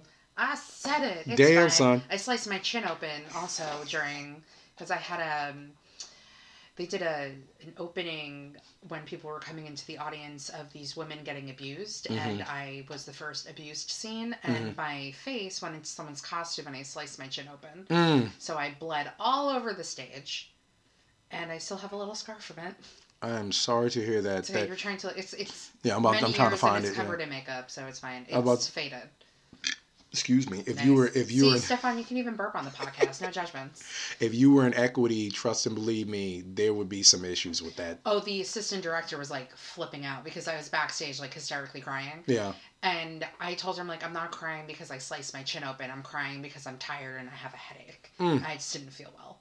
That's why I was crying. Well, it's also Greek theater too. Yeah. I'm sorry. I mean, the look was really good. Yeah. What I look like, but yeah. So then they had to like readjust the scene a little bit. Oh, but getting back to it, as far as like working with people and creating content and doing things like that, I work with the Drama League and help and mentor these. But is there anything that like you do on your own that you're like, I am Stefan and I want to do this, so I'm going to create this? Or is there anything that you make happen for yourself? Well, this, for example, this is an opportunity that you reached out to me, but also we have a relationship with each other. I reach out to many artists whom I've always wanted to work with, and I just say, hey, first of all, I'm Stefan. I saw your work, or I know of you through such and such and such and such. I just want to let you know I love you. I love what you do. I love how you're changing and making a statement with your work. And as you continue to work, I would love to collaborate or do something with you if possible. Or I might pitch an idea of something. One of my good friends, Alex Levitt. Shout out to Alex Levitt, talented Pace alum. I try to keep in contact with a lot of the Pace alums. Alex Levitt and I, we're in the process of actually developing a podcast where nobody steals this idea to it. We pinned this already. The idea of the podcast is we bring artists and friends of ours in the industry currently working, could be Broadway, acting, music, directing, period. And Alex and I, we take 10, 15, maybe even 30 minutes to develop something, and then we take 10 minutes to pitch it to the person, and they provide us with feedback, constructive, instructive, and even they try to throw something at us, and we provide them with free opportunities. Shallow, that's the title of the movie. Shallow Chad. Well, we'll think about it. Yeah. Shallow Hal. Shallow John. Shallow John. Or just Shallow. Well, then you just think of the song Shallow. At least I do. Doggone it, that is right. I know. Shallow Bradley. There we go. We took the two and we put it together. If you put Bradley Cooper in a movie called Shallow, and I play his comedic sidekick. This is getting into... you could save that for your podcast. Okay. See, that's what happens. But yeah. Sidetracked. But that's something that my friend and I are constantly developing. Alex and I are we're two people, when we have ideas, we just keep throwing them at each other. I'm really actually in the process of writing this thing now. I want to make a musical film set entirely to Gnarls Barkley's music. Well, just so you know, I am always available to perform, act. I can sing. I would love to put you in this one, and I want to make this very independent too. I always tell that to, even in college, like I always say, like, I'm available, and nobody ever thinks of me for anything. I know. So, I mean, granted, I was precast and Doxy's Gone in college, but, here we are. So, Stefan. Yes. Let's move on with life. Yes. What have been some of your favorite roles that you've played in your career? Favorite roles? Either in college, high school, whatever. Like, that's not... Take 20 years to figure this out. One of my favorite roles that I played was I played the director in a piece called oh goodness gracious! I played the director in a piece called oh my goodness! I can't believe I'm blanking. I know this play. That's the name of the show. That's the name of the show. Oh my God! What is the name of the show? What is the name of the show? He's gonna think about it once we're done with this podcast. Yeah, it's gonna hit me like a wrecking ball. I did see a production of Streetcar Named Desire in college. Oh God! Where you played Stanley. Yeah. And you were very good. Although I will say, it was the longest production of Streetcar. Yes, and it was. I was contemplating on whether or not to fake sick to leave it, but I stayed. It was that was directed by Stephen Carl McCaslin, and he wanted to get a predominantly cast of color to do a Streetcar, which he did. And then a couple of years later, they did it on Broadway. They stole your ideas. Yeah, they did. Stephen's ideas. And they didn't even at least let me understudy in it. Damn it! Gosh, I actually did merch at that production, so I saw it many times. Yeah, it wasn't my favorite production. I love Nicole Erie Parker though. Like she's amazing. I actually saw a great production. I don't do Brooklyn because I'm claustrophobic. So you didn't. So I was about to say, did you go see Ben Foster? Oh, I saw Ben Foster. And that was a fucking great. That was with Vanessa Kirby before The Crown even came out, where she played Stella. Oh And yes. they had Gillian Anderson as Blanche. And I love me some Gillian Anderson. Did you see that production? I wanted to. I might try to go down to. I may try to go to Lincoln Center to study it. Actually, I know they did National Theatre Live of it, but because they went over to England and did it too. Well, it was in England, and then they brought it to Brooklyn. Mm-hmm. But I will say that I was reading that like Ben Foster is trying to make Stanley very ape-like. Yes. And he did, like even with his movements and everything. Mm-hmm. It's just a really stellar production, and I also love Ben Foster. Oh yeah, he's. The first time I really saw Ben Foster, like saw him in that light, it was like, yo, this dude is the. It was that movie. It's that movie with Ben. It was that movie with him and Bruce Willis, Hostages or something like that. He was scene stealing the hell out of that movie. Everybody knows he's a great actor, but I feel like he's very underrated. He's very underrated, but also what I love about Ben Foster, he's very low key. Yeah. Like, which is also what I respect. He's the epitome of an artist. Like, yeah. I don't have to show you. I don't have to let you know about my life. I don't have to let you know about my kids. I don't have to let you know anything. When you see me, it's the work. Yeah. And it's the respect of the work and it's the craft. And then after that, I go and I move on. Those artists I love. They do this thing called Letters Live, and somebody I used to work with couldn't go, so I went. And Benedict Cumberbatch always does it. And so these different celebrities reading these letters from different people to different celebrities, or people to celebrities, or celebrities to people. Uh-huh. And Ben Foster actually did one of like somebody, like one of the writers from Rolling Stone. And really? It was just like freaking awesome. I gotta see that. Is it on YouTube?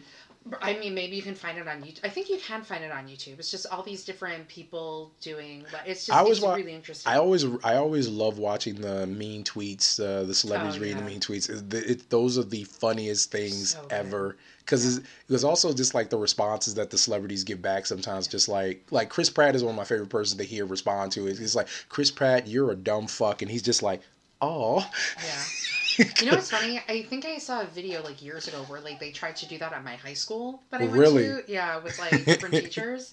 So, what have been some of your favorite theater going experiences? Favorite theater going experiences. So as far as roles, yes, Streetcar. I'll go back real quick. Streetcar Named Desire is definitely one of my favorite roles. I played a character in grad school.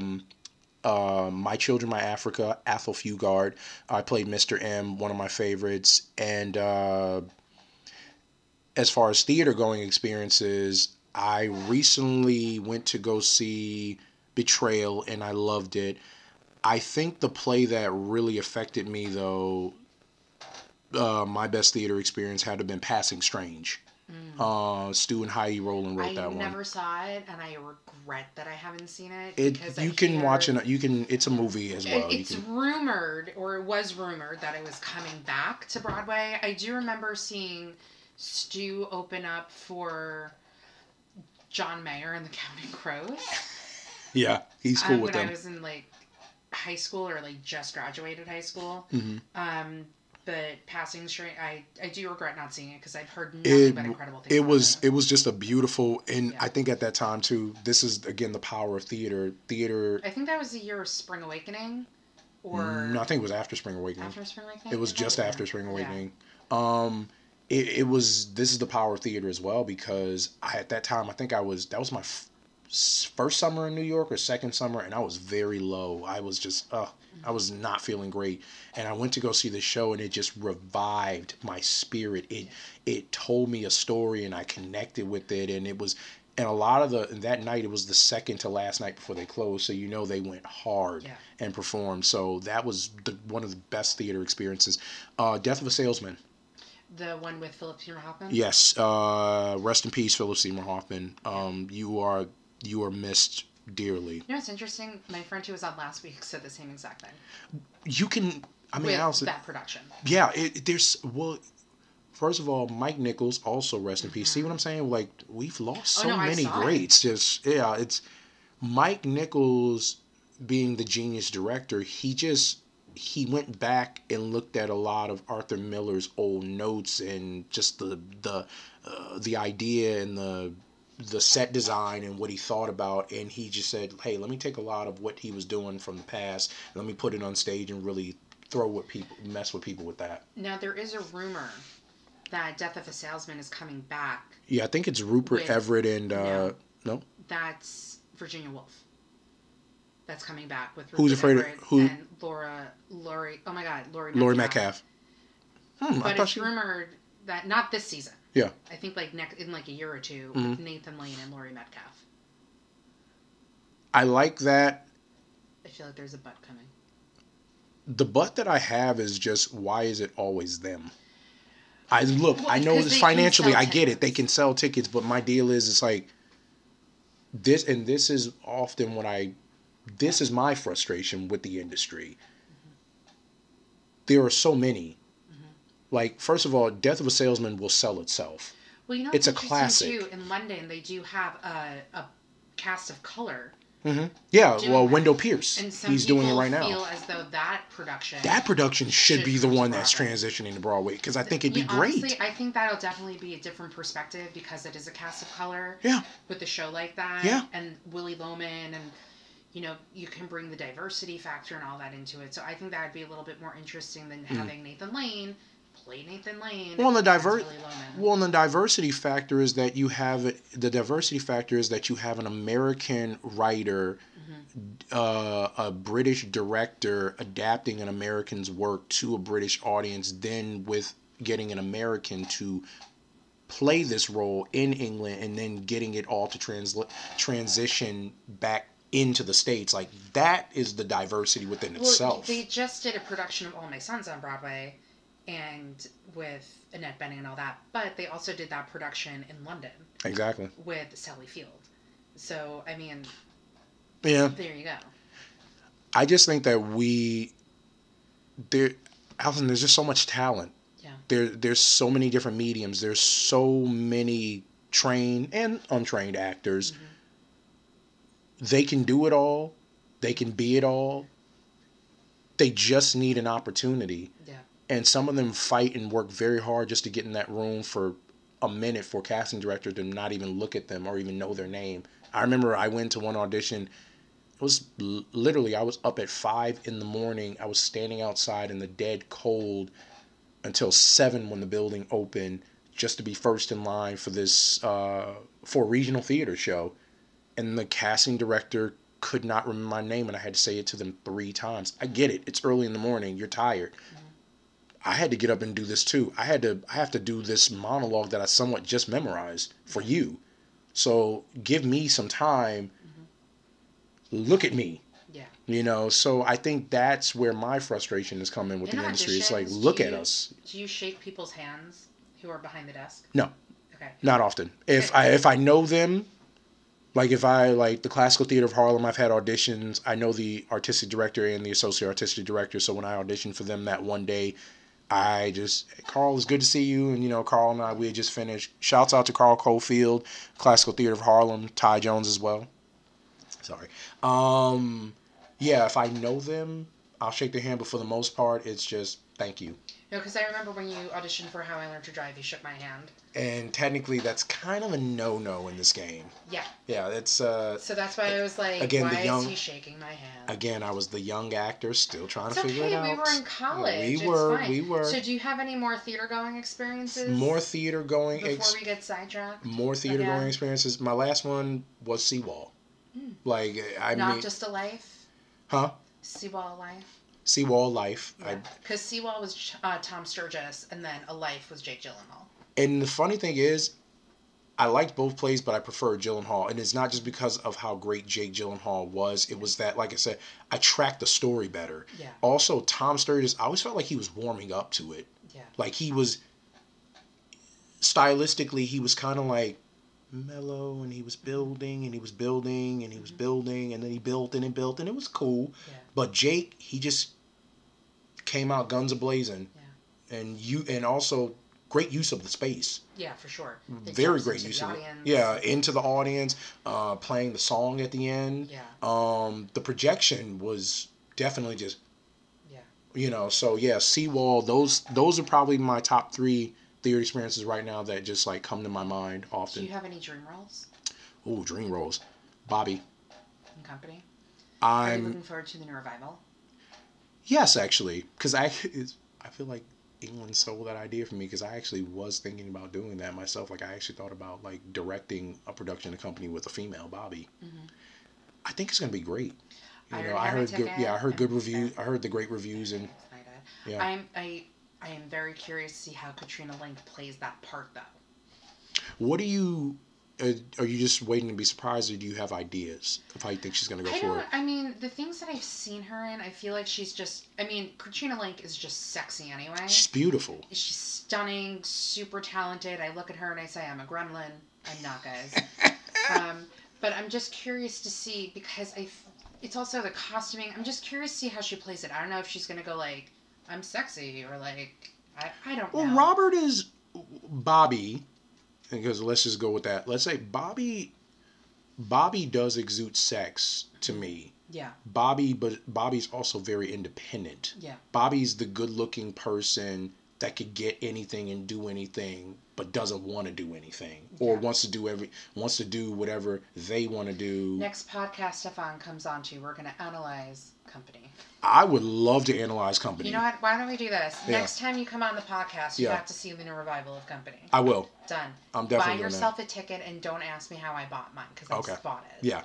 Stefan, you just need to do it. Maybe they might also have Student Rush. That's another good thing, or just Rush tickets. Just Rush. I bought a ticket because I said, like, this show, you have Madame Lapone in it. Yeah. It's going to be a hot ticket. It is. And I actually just watched Sam Mendes's production of Company on YouTube the other night. Mm-hmm. Adrian Lester. Again, Adrian didn't have the voice, but his acting was brilliant. And how they kind of staged it and set it up. I like the Raul Esparza. That was actually my introduction to Company. Wow. How did you went to see that live? Yes, I did. How was that? It was great. And you know what's funny too is I think I saw a different show that afternoon. I don't remember what I saw. And then I came up to I think I saw like Great Expectations off Broadway. Mm-hmm. And then I came up to Midtown and I think I tried the lottery for Avenue Q and I didn't win. And I was like, let me see if I can get Company. Mm-hmm. And I did. And I was just like, this is incredible. And then I met these two guys there. We ended up standing in the alleyway of the theater where the cast exit. Yep. And nobody like told us to leave. So we met the entire cast of the show. And we literally just like stood in this alleyway. Nobody told us to leave. Cut to like years later, I'm doing merch at that theater. I'm walking in and out of that alleyway all the time. Well, it's full circle. That's what's so cool about this industry. Where did I work at that theater? I worked Chaplin and I worked Arcadia there. So I got to know a lot of people during my Arcadia run because I was at that show. Was that the year that Ethan Hawke did Arcadia? No, it was Billy Crudup. That was Billy Crudup. I think that was his first Broadway show too. He was fresh out of grad school by that point. Oh well, I thank you for thinking I'm so old. No. No. He did the production. He was originally Septimus. Okay. And then they did the revival, and he was a different character. And I mentioned this on my first podcast that because I would do merch, I would be there when they were doing these talkbacks, and he would always say, "Oh well, when I was Septimus." And I was just like, oh my God, we fucking get it. He played fucking Septimus. Billy, we get it. Billy Crudup he's a great actor. He's one, I mean, next to him, like when I think about theater, like men of the theater, of course, Philip Seymour Hoffman, Liev Schreiber always comes to mind when I think about like a guy that I aspire to work. One of my best theater going experiences, and I'm sorry that I'm rehashing like everything I said in like previous podcasts, but Stefan doesn't know this, was seeing him in talk radio.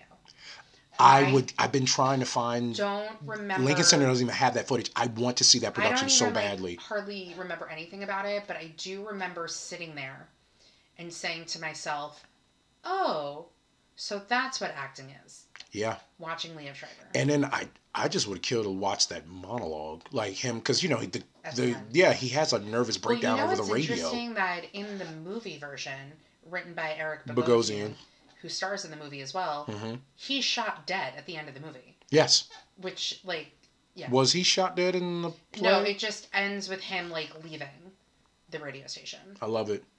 Yeah. And I had watched Liev's production of Glengarry Glen Ross. I thought he played a great Richie Rama. He won the Tony Award. He won the Tony for that one. I actually met Liev Schreiber once. He first of all, he is as tall as you can imagine. Stefan meets a lot of these celebrities.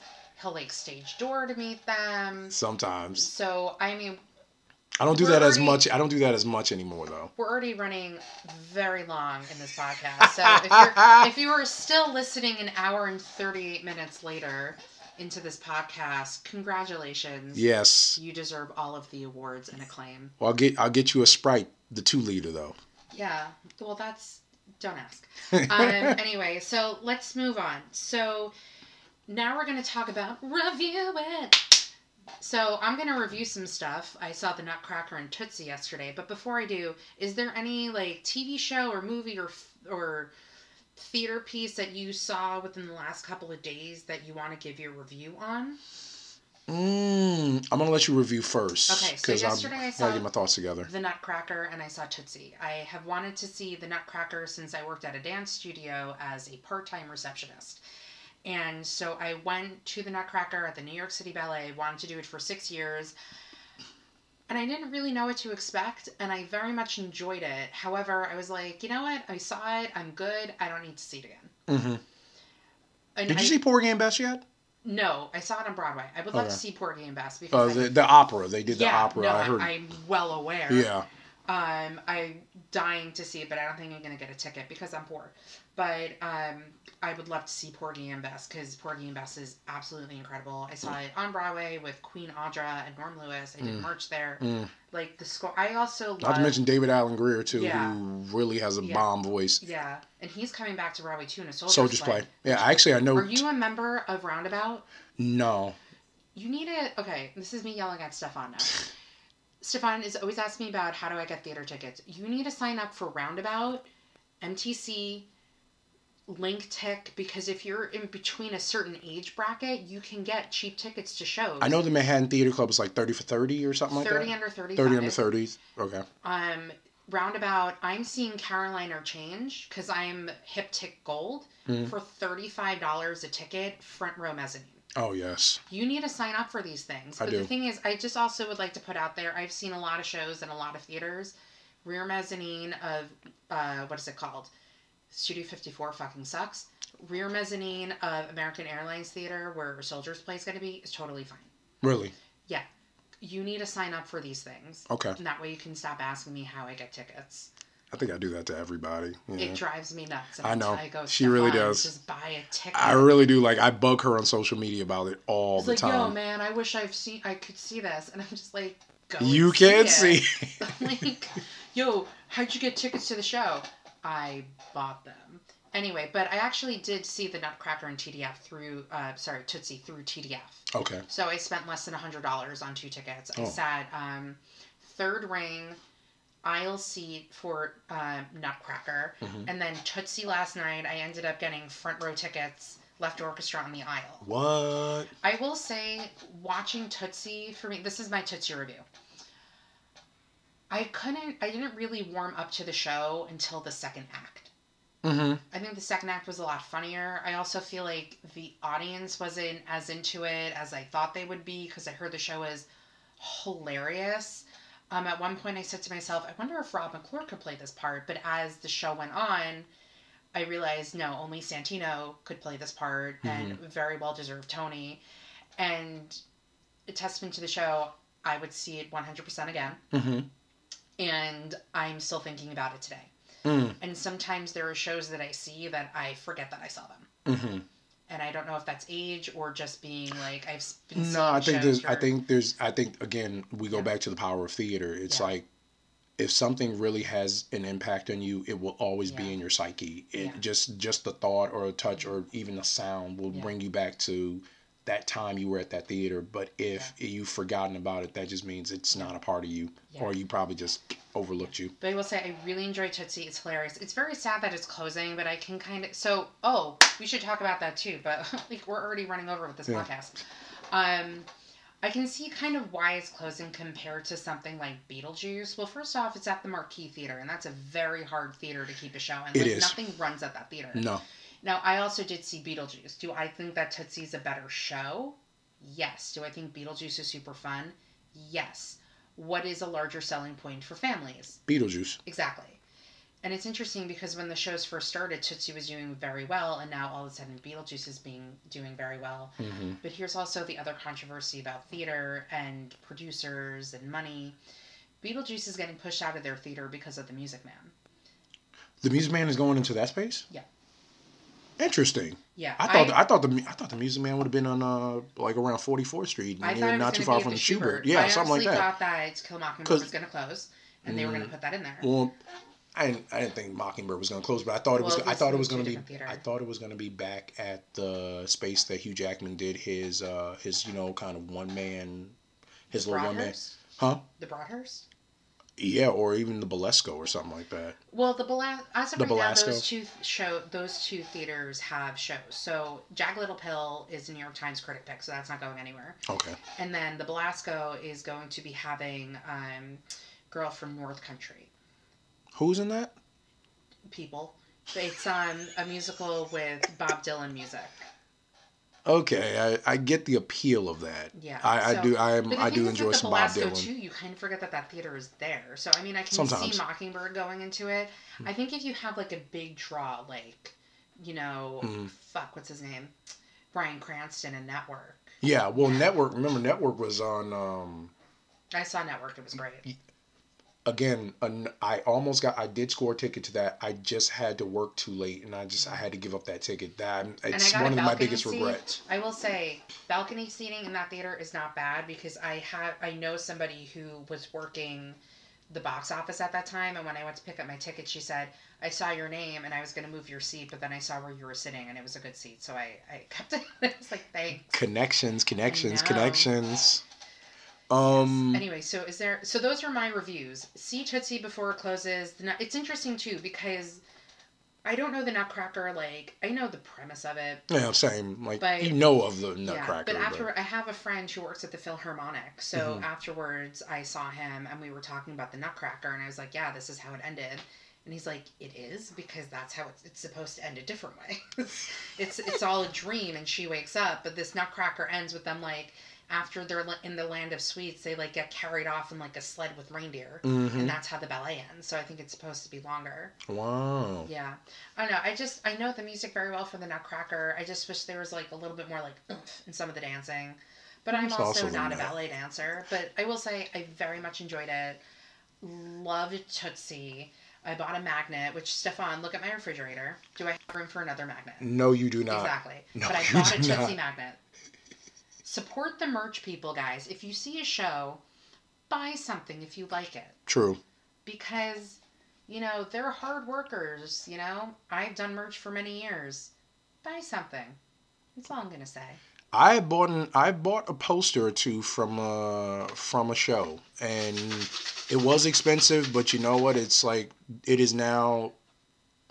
It's in my house, like it's my inspiration. I have a lot of show posters myself. All right, Stefan. And Watchmen, that I wanted to review real quick. The show, to me right now, the must-watch show that I'm just like loving.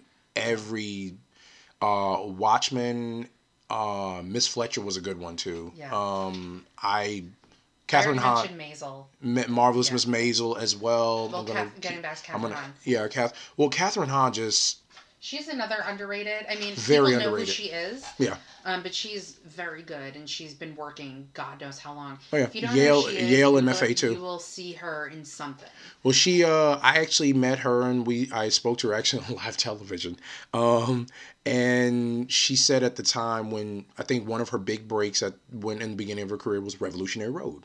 With DiCaprio and Shannon. She was fresh out of grad school, and she was just like, man, I was working so hard back then. Like, I was like, as an artist, when you're coming out of school, you are trying so hard to do the work and to not make yourself appear like you're false or you're not real.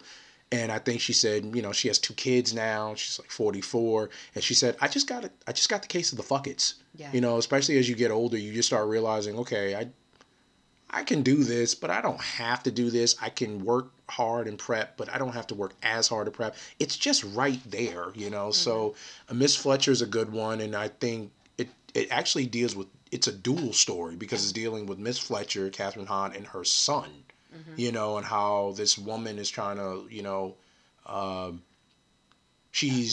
her son's out the house.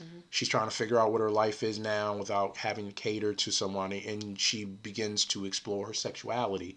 And as Kathryn Hahn says, and this is what I'm going to definitely say, aren't we tired of seeing white dudes in space and also white dudes who are having midlife crises and messing around with women and doing these things? Like, why can't a woman have a moment of discovery of self-acceptance, sexuality, just all these different things? So that's what Mrs. Fletcher explores in that end. And also her son was kind of this hyper masculine man who was, a bit of a bully, didn't have a respect and an understanding. And then he goes off to college and now he's struggling to figure out who he is in the world now. So I think that Miss Fletcher was a really good one, and it's based on a book. And also Watchmen. Yeah. Talk about just quality television rooted.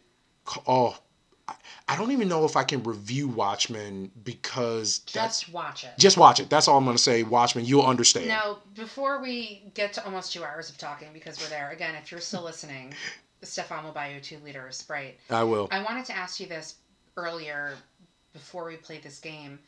Do you think that, because you have said you're a man of color. Yes. Do you think the industry has gotten better with diversity in casting? I'm going to say yes, and I will say no. I say no because there's still 70% of this industry, white males are getting cast in particular roles. Certain TV shows, it's like we'll bring in a person of color to say that we've diversified the show or we've added something to the show, but I call bullshit. Like, I don't believe that. Like, if you see these characters as white, or if you see the characters as all white, then you just do that. I mean, yeah, it's on you, but at the same time, it's like, don't cast somebody for the sake of diversity or whatever. You cast them because they're right for the part. You cast them because they fit the vision. Do you think they do that a lot with theater? I mean, for example, with Frozen, Kristoff, who is white in the movie, yes, is now being portrayed by a person of color.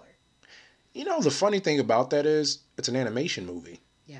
So I don't even know if that even counts. There's a lot of controversy with them casting a person of color in the Ariel, the Little Mermaid remake that they're doing, the live action. Which is the dumbest thing ever because her friends. Well, first of all, where is she swimming? Where's Ariel swimming? Yeah. Like, also, her friend is a Jamaican crab. Mm-hmm. And it's interesting, too, when they cast a person of color as Hermione Granger in the Harry Potter and the Cursed Child, even J.K. Rowling came out and said, never specified what her skin color was. It just said she had crazy hair. Thank you. Exactly. Mm-hmm. But that's the point. It's like, oh, this isn't supposed to happen. Why is this person who looks like this representing this? And it's just like, well, we are also artists. We're actors. Our jobs are... If I want to play a woman, if I want to play a tree, if I want to play a stone, if I want to play a bottle or soda, if I want to play a microphone, I can play that. That's my job. That's what I'm supposed to be able to do. And I think for me, why I push myself so hard as an artist and what I want to tell everybody is, I know I'm black. Mm-hmm. But what I want to do more than anything, I want to transcend race. Mm-hmm. If you see my skin, I want you to look. Don't ever deny my skin, but I want you to look past my skin for a second and actually just see the individual. Mm-hmm. I represent you. Mm-hmm. I represent the middle America. I represent the everyman. I represent the every woman. I represent the lower class. I represent the upper class. I represent this phone right now. I represent that doorknob. I represent everything and everyone. That's my job. Mm-hmm. Because you see race, you struggle to look past it. But at the end of the day, like, we are who we are. Mm-hmm. Women are women. They deserve just as much love, just as much respect. They deserve to be heard and seen. Mm-hmm. Men of color. But you think we don't want to... One of my dream roles is to play Henry V. Mm-hmm. You think I don't want to... You think I don't want to do some Shakespeare and play certain leads like that? Mm-hmm. You just don't see it because you've never seen it. And it's not about daring to be different. It's about exploring. Mm-hmm. You say you're exploring, and this industry likes to say, oh, we're exploring. But it's like, you're not exploring. You're feeding onto the fads, the trends. You're just trending. Mm-hmm. Like, if you really explore, One of my favorite movies of 2019 was The Last Black Man in San Francisco. It was a beautiful, beautiful film about two men living in San Francisco, the gentrified, changing San Francisco, and trying to hold on to the culture and the life of San Francisco. And it's a beautiful film. Has not been nominated. Didn't get nominated for Golden Globes, performances, directing, anything. I mean, I've never heard of it, so. But see, that's what I mean. That's the problem. But it also won. It also won the Sundance. It won the big prize at the Sundance Film Festival last year. You know, a lot of films, even if they come with Sundance, that's a That's a whole new story to independent. Stefan's going to be on this podcast live. I will, yeah. That's a whole other conversation for another time because that's dealing with certain independent films and a lot of times independent films are actually better than a lot of big budget films and they don't get a lot of credit and kudos. Like some of my favorite films are actually independent and sometimes the better quality films, the better acting are in the independent film genre. Oh yeah, well because they don't have time.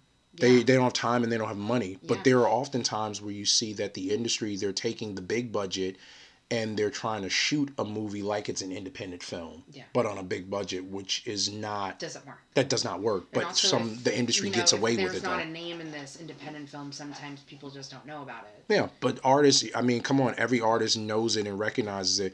Artists nowadays are jumping ship and going to every type of... They're going to every type of medium they can to because that's where the work is. You know how many actors are doing? You know how many professional actors are doing audiobooks now? Yeah. Because I get to read this, I get to do this, I get to play like this. It's, yeah. All right. Well, we were going to play a game, but since this podcast is almost 2 hours long, we're not going to. So, Stefan, as we come to a close with the Theater Enthusiasts and Other Things podcast. And I'm definitely the enthusiast. Same scenes. Is there anything you wanted to ask me before we close out this podcast? I mean, how can someone get in contact with you to do this podcast? Because I think this is... Follow Theater Enthusiast Podcast on Instagram. And I'm also at theaterenthusiast@gmail. This is my 3rd episode. It's still very rough. I'm still trying to work out the kinks. Follow Stefan on Instagram. You want to plug yourself? I'm at Petway88. You can follow me on Instagram, Twitter. You can find me also on Facebook. No stalking. I am going to post this on my Facebook. Please. And tag Stefan in it. So you will be able to find it that way. Yeah. And he also follows my podcast on Instagram. Yes, so I do.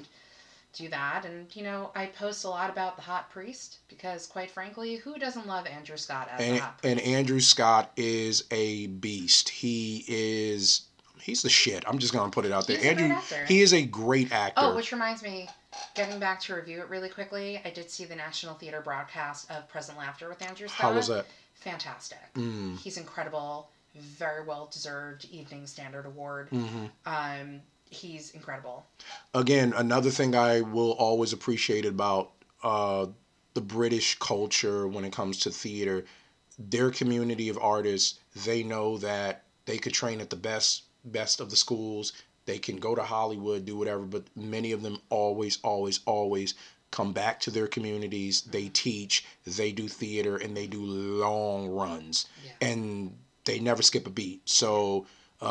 shouts out to also my friend Liz, who's also studying in England right now, getting her master's degree. I'm just super impressed with all you guys, man. Stefan do one dramatic reading. Okay. So this was going to be the game called Stefan Dramatic Reads a Comedic Line from a Movie or a TV show. There's only one line from a TV show. Okay. So to close us out, Stefan, give me a dramatic reading of something you pick out. Okay, here we go. All right, pick one. What's the line? All right, you keep using that word. I do not think it means what you think it means. That is from The Princess Bride, where he goes, you keep using that word. I do not think it means what you think it means. Okay. That's Indigo Montoya, played by the great Mandy Patinkin. So, do you want to do a dramatic reading of that line, or would you like to pick something else? I'll give it a go. All right. This is theater. We say yes. So, to close us out, this is Stefan Petway doing a dramatic reading of a line from The Princess Bride. You keep using that word. I don't think it means what you think it means. Thank you. Thank you. Till next time. Have a good one, guys. Later, everybody. Bye-bye.